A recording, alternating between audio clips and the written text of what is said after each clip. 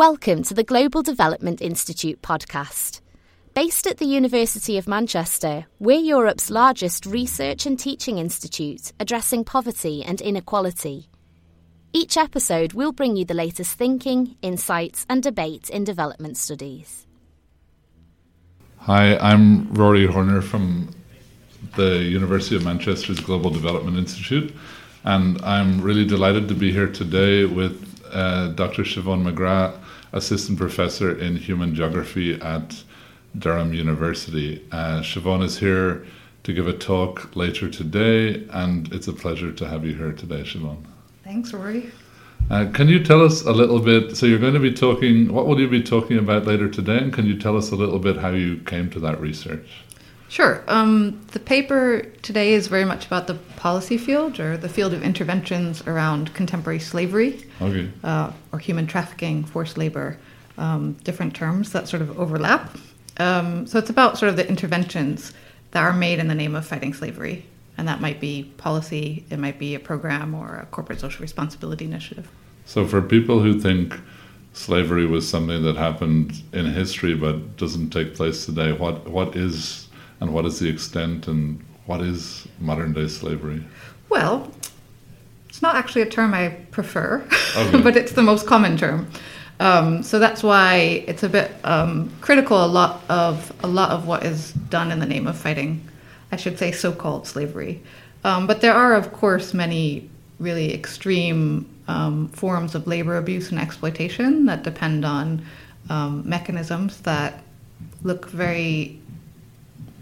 do not look like what we would imagine free labor to be. So debt bondage, tied accommodation, migrants having their passport taken and threatened with deportation. So various ways in which workers can be highly exploited and abused because they are prevented from moving jobs or even physically moving around.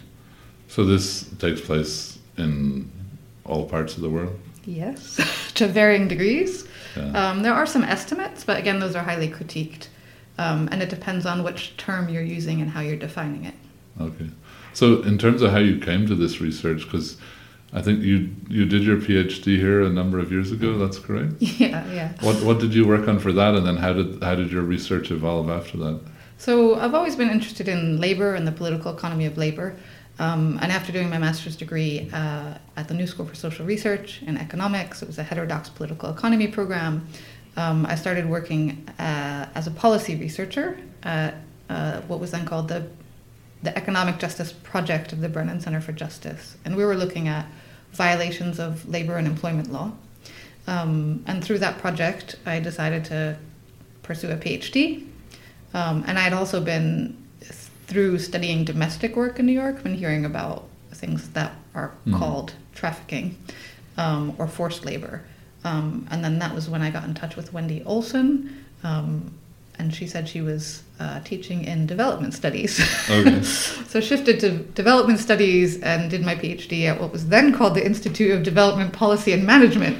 Now called Global Development. And your PhD was on Brazil, is that correct? Yeah, so I decided to do it in Brazil partly because there is a real problem with what you might call forced labor there, but also because at the time they were gaining a reputation as actually addressing the problem in a really useful way. Okay. So while I was doing my PhD, the International Labor Organization published a report that was called Combating Forced Labor, the Example of Brazil. And arguably, they were doing more at the time than, say, the UK or the US, who you would expect to have more resources to combat this issue. But they were really integrating it within a kind of labor rights framework. And they were, there is a special labor inspectorate that responds to suspicions of what is referred to there as slave labor. So I looked at two sectors. So one was sugarcane and the other was garment work. And in sugarcane, it's migrant workers from inside Brazil. Okay. But when those workers were removed from a situation of slave labor, they would be given unemployment insurance, they would be given other assistance, they would be transported back home, and the workers themselves always took a collective decision as to whether they wanted to be rescued and whether they wanted to be removed. often these inspectors would instead kind of settle the problems. If it was a case of underpayment that was not so severe and extreme, they would actually address the labor issues and leave the workers there. But in other cases, the situation was so terrible that the workers would want to leave. But again, what's different is they were given a lot of support in then kind of finding their way back to some sense of economic security. So I think on the whole, and I can also criticize the programs, but on the whole, I think that the reputation they were gaining was justified. The second case was involved cross-border migrants from Bolivia and other Latin American countries, and there at the time there was much less progress because they were immigrants and because some of them might have been undocumented, and because it wasn't the sort of particular inspection team that focuses on this issue, which was carrying out those inspections. It was the local labor inspection team, and they didn't have the same understanding. So that was the PhD. So how have you sort of continued? You've clearly maintained this continued interest in unfree labor and in other very poor labor conditions around the world. So how have you continued this research post-PhD? I've done a lot of thinking about freedom and unfreedom in labor relations and what that actually means, and have been writing about that. But then I started to actually, and this is where today's paper came in, look at this policy field and look at how people understand slavery, if that's what they call it, trafficking, if that's what they call it, and then how they think that should be responded to. So are you talking about international organizations here, or national governments, or? Yeah, at every scale. Okay. I mean, it's really incredible. I keep thinking that, this cause is going to kind of fade into the background and people will start getting concerned with something else, but it's just growing and growing.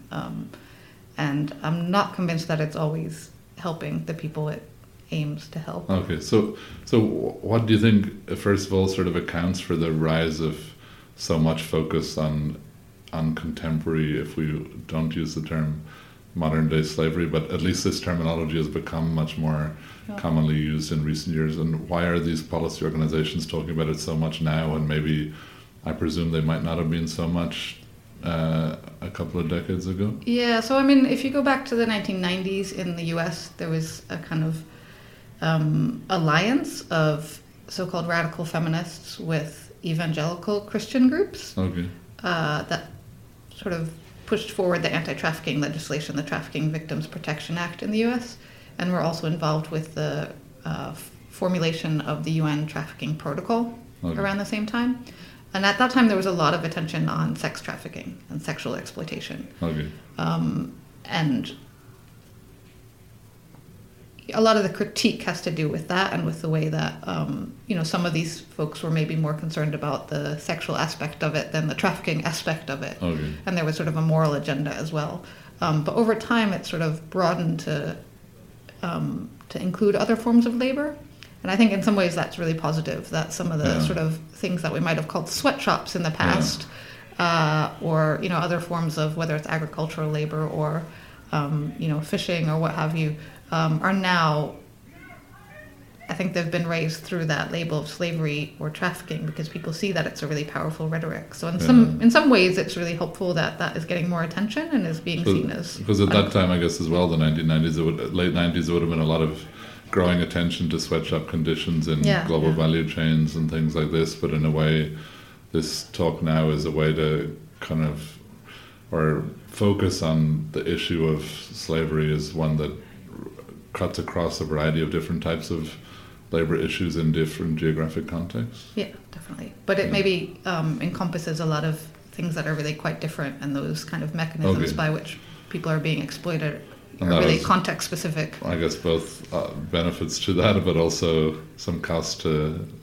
losing sight of some of those differences too. Or exactly, and I think that again, this kind of the understanding the issue in this way might have not lasted as long if some really labor rights activists kind of ensured that combating slavery, trafficking, and forced labor was in the Sustainable Development Goals under Target 8.7.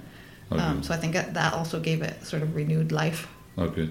And are there particular organizations that have driven this? And these activists, are they based in North America and Europe, or is it a coalition of activists from different parts of the world? There definitely has been a sense in which it was rooted in the U.S. initially, and so the U.S. And this is partly because of government agendas. So the U.S. sort of puts themselves forward as the anti-trafficking police of the world. And more recently, the UK has come in and said that they want to be leaders in the fight against modern slavery. So, and that means that, these movements are particularly strong in those countries, but they exist everywhere. And there was recently a proposed law in India to an anti-trafficking law last year.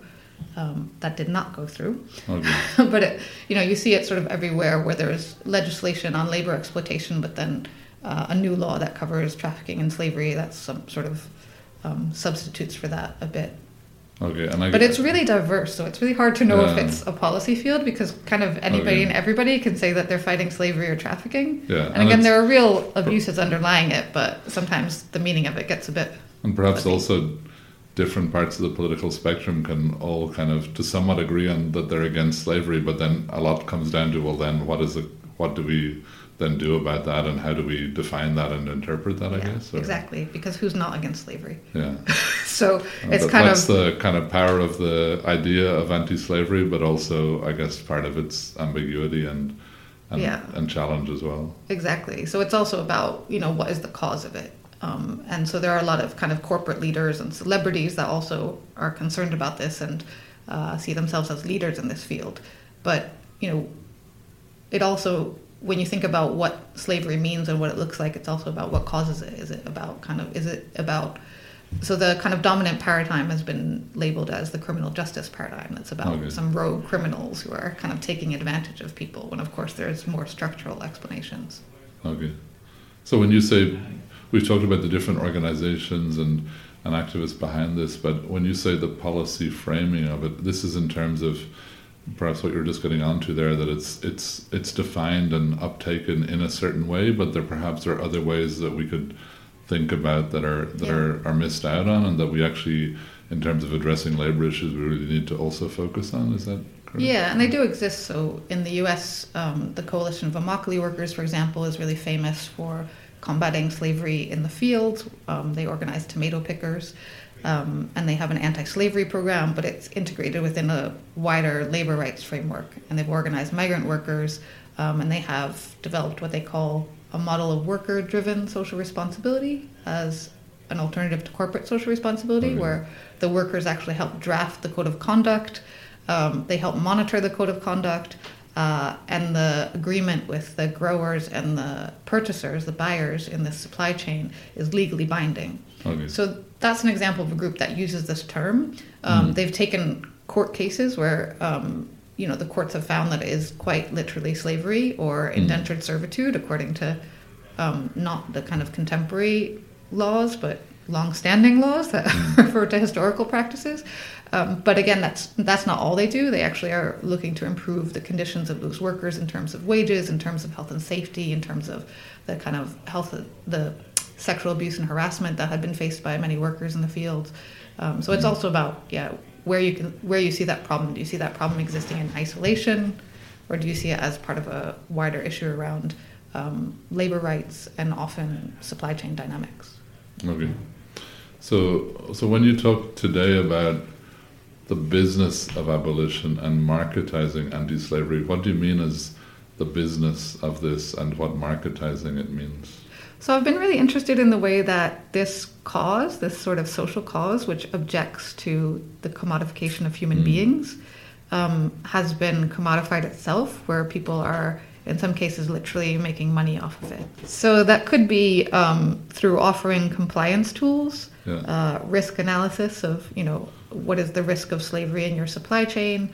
So who's doing this? This is consulting companies? Yeah, so there are, usually firms that were already involved in compliance and corporate social responsibility, but they have particular products that are specific to this topic, or they'll, be hired as consultants or trainers. You can, get certified as an anti-trafficking expert for like £1,000. Various kind of associations offer that. Who are the actors in this anti-slavery industry? Well, there's also, in addition to the sort of training and compliance, there's also people producing survivor-made goods, for example, where former victims of trafficking are, given the opportunity to make some jewelry or clothing that you can buy. And sometimes it's not clear whether they're former victims or not, but it's still called survivor made goods. So there's also a fund from called Humanity United, and it's a hedge fund looking for innovative business solutions to modern slavery that will produce a good reward for investors. So there's kind of a lot of different ways that it's intersecting with markets and commodification. And of course, it's also, as in general in the world of nonprofits and NGOs, there's sort of this market logic today in terms of how different nonprofit organizations have to sort of sell their cause and sell their own uniqueness in that field. That's kind of the background to it. But I'm interested in, again, the way that sometimes it is literally profit driven and what that means. Okay. So there's a industry that's emerged, and I guess as perhaps I can ask a naive question, but some parts of this is a good thing, but there's also problematic aspects to it, you'd say? Yeah, so I mean, I think for me, so the other aspect of it is, the companies that are the compliance firms that are making money off of this are obviously seeking to rehabilitate the reputation of the firms that might be caught up in these supply chain scandals. At best, by actually eliminating forced labor and severe labor exploitation from their supply chains. At worst, of course, by through a PR exercise. But for me, the risk is that it treats slavery, forced labor, trafficking as this sort of external risk where companies just sort of, with the best of intentions happen to source from the wrong supplier and, then they're unwittingly caught up in this terrible situation that they would never have wanted, as opposed to really thinking through the kind of pressures that are passed through the supply chain that result in that. Because these are some of the more structural features that are creating some of these conditions in the first place that actually mean the challenge of eradicating slavery in a contemporary context is not as straightforward as some of these campaigns might make it seem. Yeah, and I worry that if people see, kind of rescuing these victims as an answer without providing an alternative livelihood, or if they see companies kind of mapping the risk and staying away from so-called hotspots as the answer, then we won't actually address the root causes.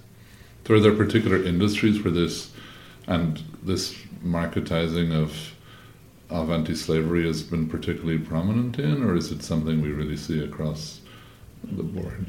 I mean, I think it maps onto the sort of general interest in ethical goods where people are particularly concerned around food, garments, those things that there's some sort of emotional attachment to.